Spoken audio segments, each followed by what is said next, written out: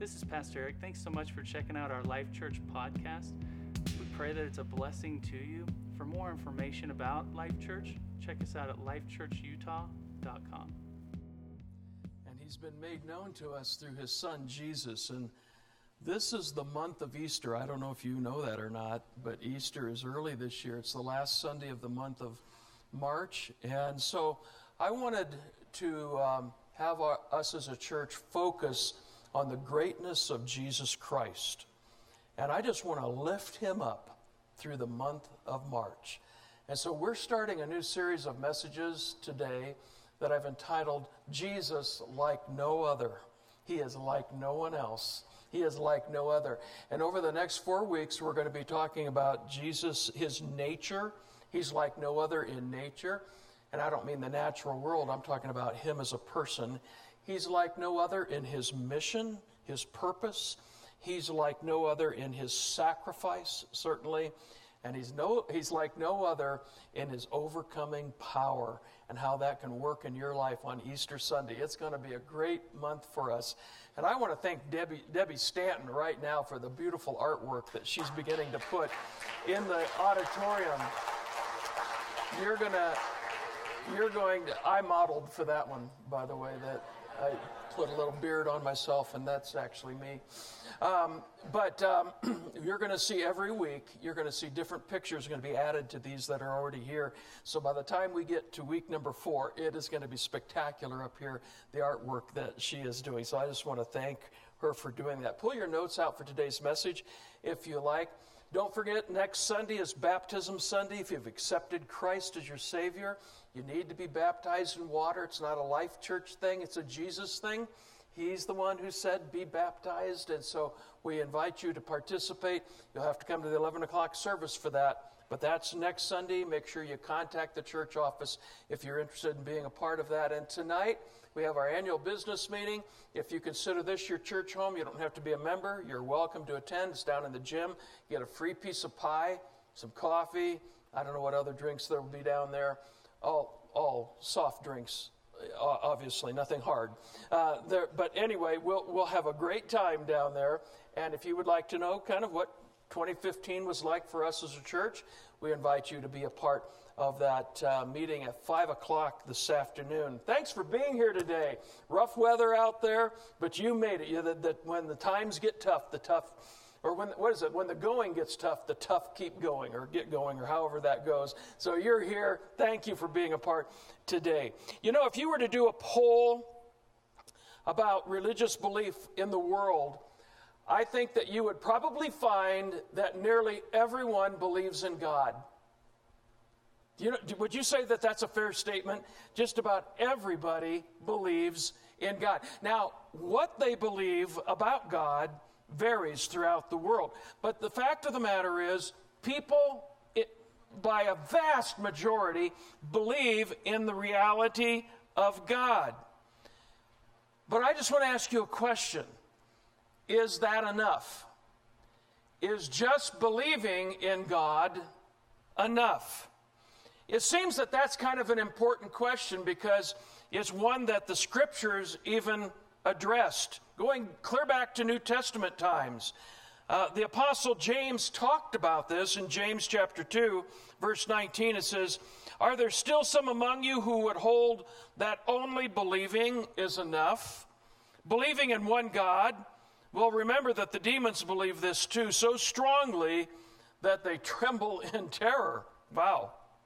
So what James is saying here is that believing that God exists is not enough by itself.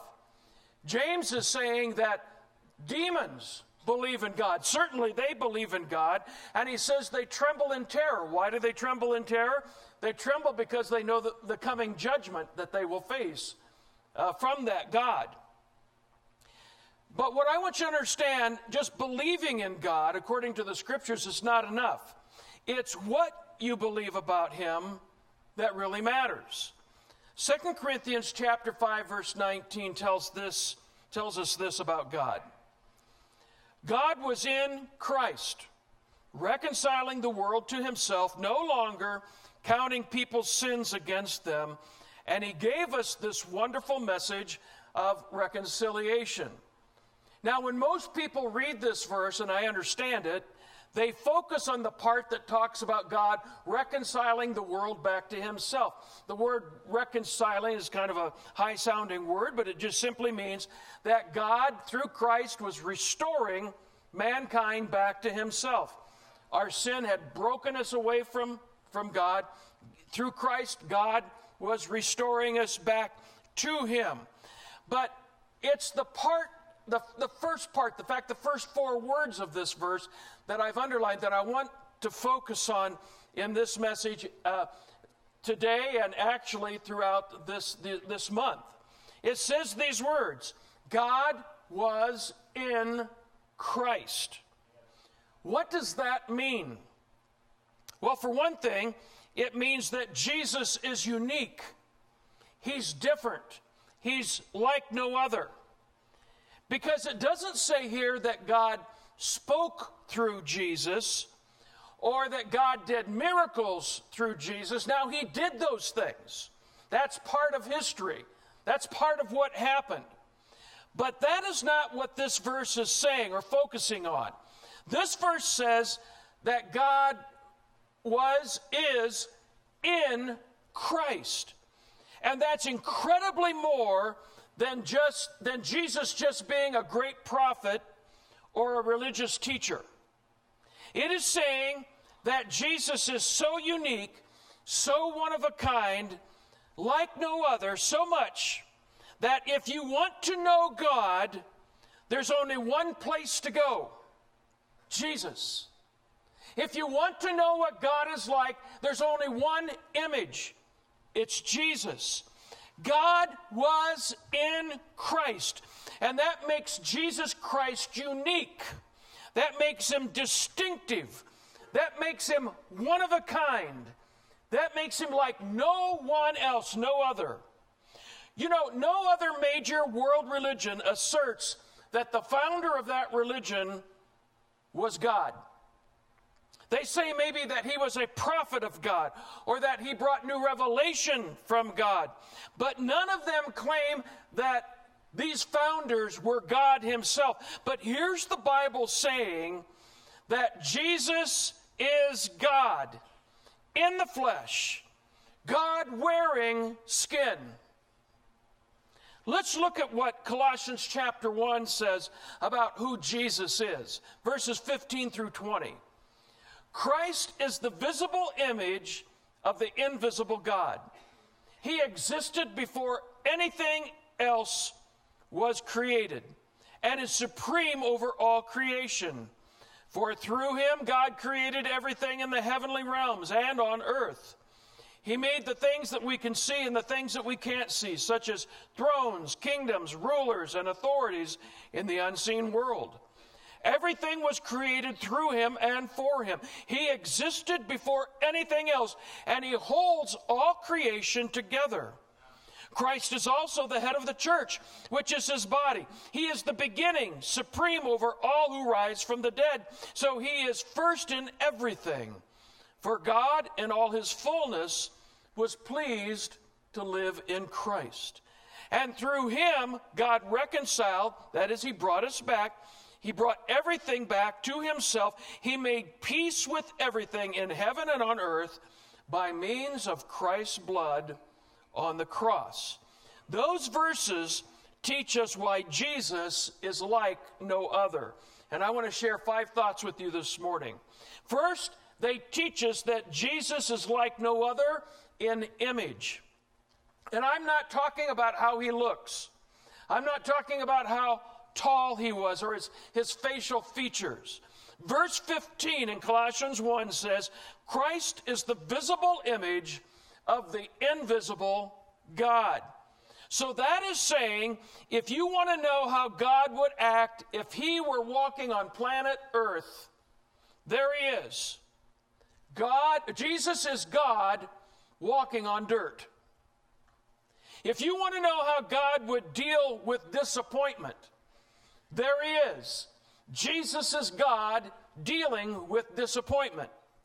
If you want to know how God would handle rejection, there he is. Jesus is God handling rejection. If you want to know how God would respond to betrayal, there he is. Jesus is God responding to betrayal. If you want to know how far God's love reaches, there he is.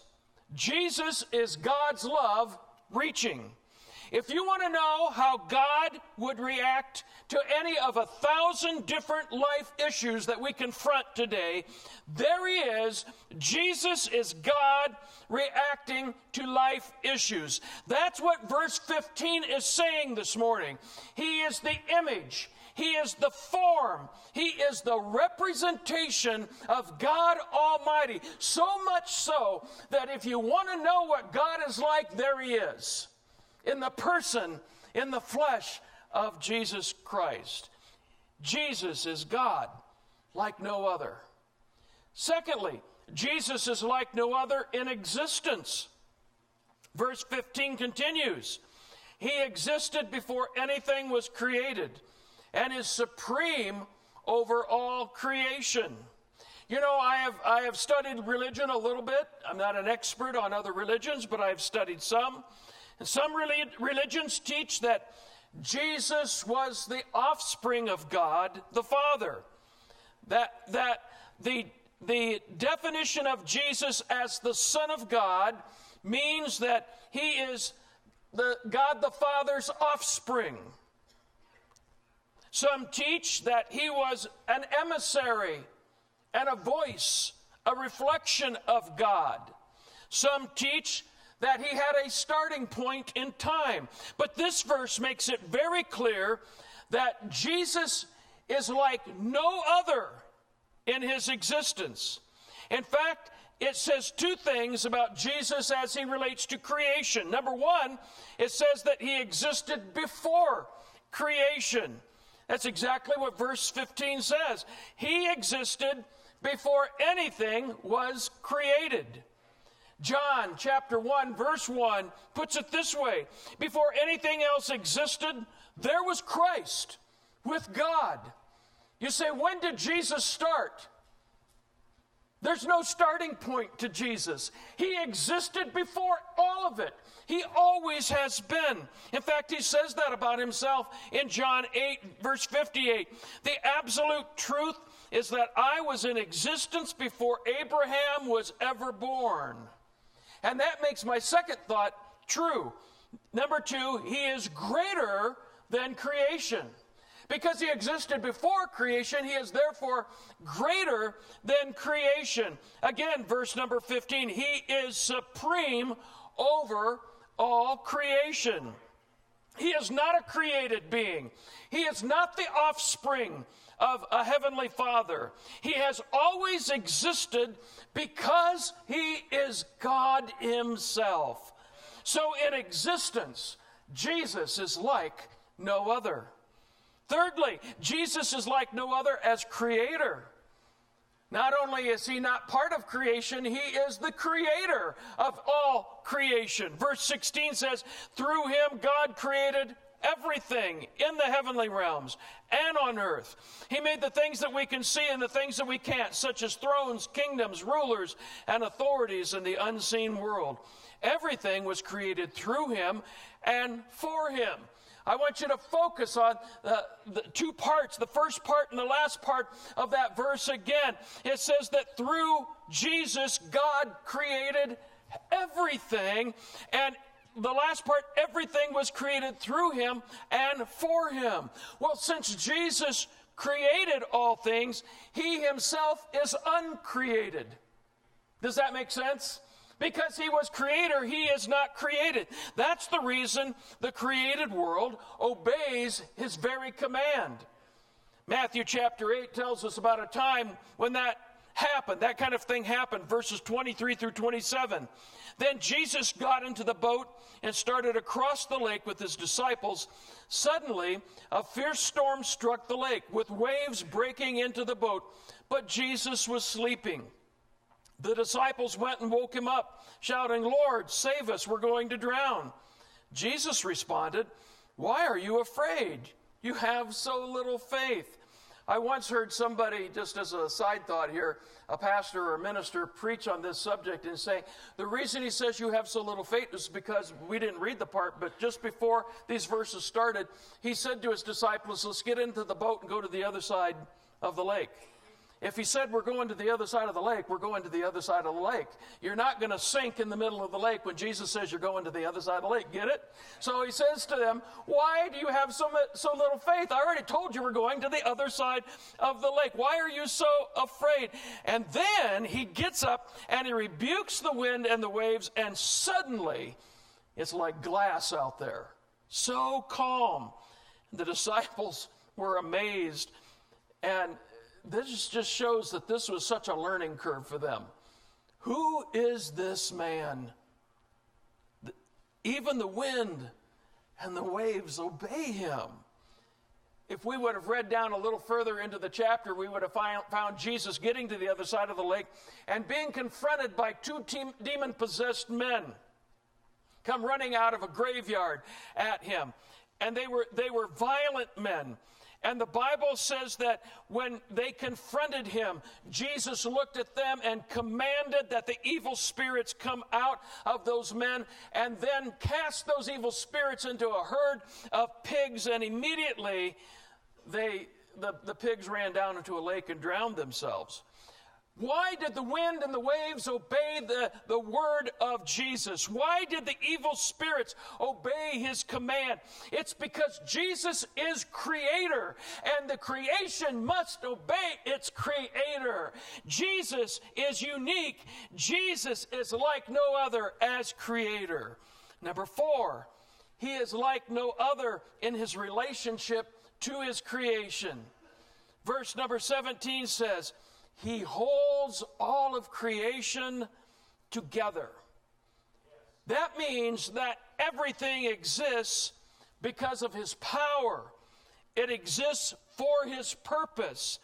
It exists by his desire. I want you to get the image of Jesus here. He is the purpose and the reason behind everything we see in the created universe.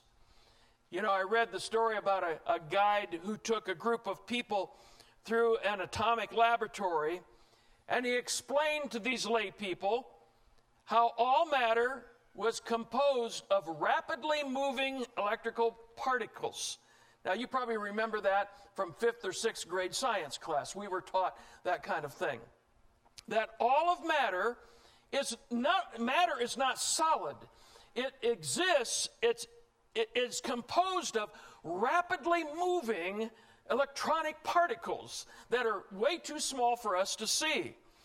And then the people were encouraged to study the models of molecules that they had put up around the laboratory, and they were amazed to learn that matter is made up primarily of space. Space. Something that feels so hard is actually made of space. Well, then one person asked, if matter is mostly disconnected space, what holds it all together? And the guide was unable to answer that question. But what Colossians 1:17 is telling us is that before anyone knew about molecules, before anyone knew about quickly moving particles, God put the answer in his word of what holds this all together. Jesus Christ holds it all together. The guide couldn't answer it because you can't put Jesus under a microscope. It's the power and the force of God is what holds it all together. And it just so intrigued me that what science cannot answer, the Bible answered before the questions were ever even asked. Jesus holds it all together. He's like no other in relation to creation.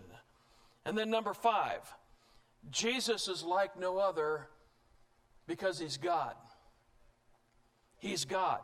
Verse 19, for God, in all his fullness, he wasn't partly God. In all the fullness of God, lived in Christ. I think there are two things that verse tells us. First of all, it's saying that Jesus is God. He's not a good teacher. He was a good teacher. He's not a great prophet. He was a great prophet. He didn't just bring new revelation. He did bring new revelation. But he's so much more than that. He is God himself. The word here, fullness, God in all his fullness, it means the sum total of all that is divine. So all the power of God, there it is in Christ. Why do we worship Jesus? Because he's God. All the fullness of the Godhead is dwelling in bodily form within Jesus. All the attributes of God, there they are in Jesus. All the character or characteristics of God, there they are in Christ. Jesus is more than a good teacher or a righteous man. He is those things, but he is God himself. And so when you come to him in faith believing, the power of God, the character of God, the attributes of God are all being released into your life. Hallelujah. Secondly, that verse tells us that Jesus is God in flesh.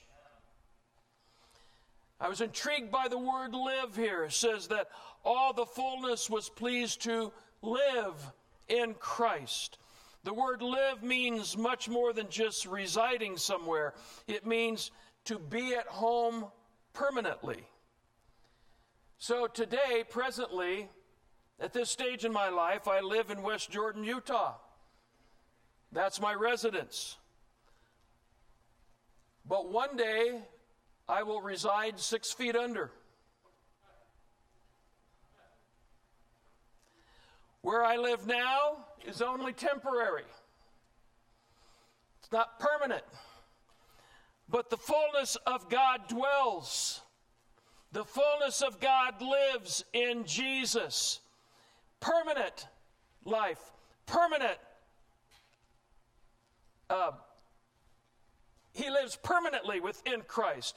That's why Jesus is like no other. You know, you think about the Old Testament. In the Old Testament, the Spirit of God would rest upon certain individuals, would anoint certain places, certain individuals for a specific task to be completed. People like Moses had an anointing that came down. People like Aaron had an anointing that came down. The other priests had an anointing that came down. King David had an anointing that came down upon him for a specific time, for a specific purpose, and uniquely when that purpose was fulfilled, when that time was up, that anointing, that presence of God would lift. For a time, the dwelling of God was in the tabernacle, but then it moved off of the tabernacle and went over to the temple.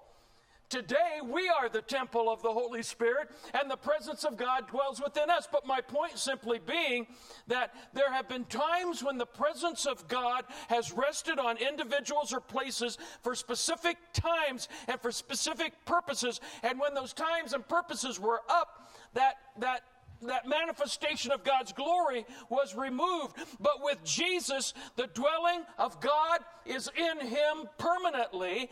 That's why the prophet Isaiah could call him Emmanuel, because he is God with us. Jesus is like no other. He is God. So what does all of this mean to us in 2016? Simply this: if Jesus is everything we've talked about, if he is like no other as we've talked about, he can handle any issue that comes your way, anything that happens in your life. Our God is able to turn it for good in your life. You need a Savior? There he is, Jesus. He is God's Savior. You need a healer? There he is. Jesus is God's healer. You need provision? There he is. Jesus is God's provision. You need guidance? There he is. Jesus is God guiding his people. You need power? There is Jesus. There he is, providing the power of his Spirit. Verse number 20 says it. Through him, God reconciled everything to himself. He made peace with everything in heaven and on earth by means of Christ's blood on the cross. I want to ask you simply this morning, do you know him? The Bible says, my king is the king of the Jews. He's the king of Israel. He's the king of righteousness. He's the king of the ages. He's the king of heaven. He's the king of glory. He's the king of kings. And he's the Lord of lords. That's my king. I wonder, do you know him? My king is a sovereign king. No means of measure can define his limitless love. He's enduringly strong. He's entirely sincere. He's eternally steadfast. He's immortally graceful. He's imperially powerful. He's impartially merciful. Do you know him? He's the greatest phenomenon that has ever crossed the horizon of this world. He's God's Son. He's a sinner's Savior. He's the centerpiece of civilization. He's unparalleled. He's unprecedented. He is the loftiest idea in literature. He's the highest personality in philosophy. He's the fundamental doctrine of true theology. He's the only one qualified to be an all-sufficient Savior. I wonder if you know him today. He supplies strength for the weak. He's available for the tempted and the tried. He sympathizes and he saves. He strengthens and sustains. He guards and he guides. He heals the sick. He cleanses the lepers. He forgives sinners. He discharges debtors. He delivers the captive. He defends the feeble. He blesses the young. He serves the unfortunate. He regards the aged. He rewards the diligent. And he beautifies the meek. I wonder if you know him. He's the key to knowledge. He's a wellspring of wisdom. He's the doorway of deliverance. He's the pathway of peace. He's the roadway of righteousness. He's the highway of holiness. He's the gateway of glory. Do you know him? Well, his light is matchless. His goodness is limitless. His mercy is everlasting. His love never changes. His word is enough. His grace is sufficient. His reign is righteous. And his yoke is easy. And his burden is light. I wish I could describe him to you. He's indescribable. He's incomprehensible. He's invincible. He's irresistible. Well, you can't get him out of your mind. You can't get him off of your head. You can't outlive him, and you can't live without him. Well, the Pharisees couldn't stand him, but they found out they couldn't stop him. Pilate couldn't find any fault in him. Herod couldn't kill him. Death couldn't handle him, and the grave couldn't hold him.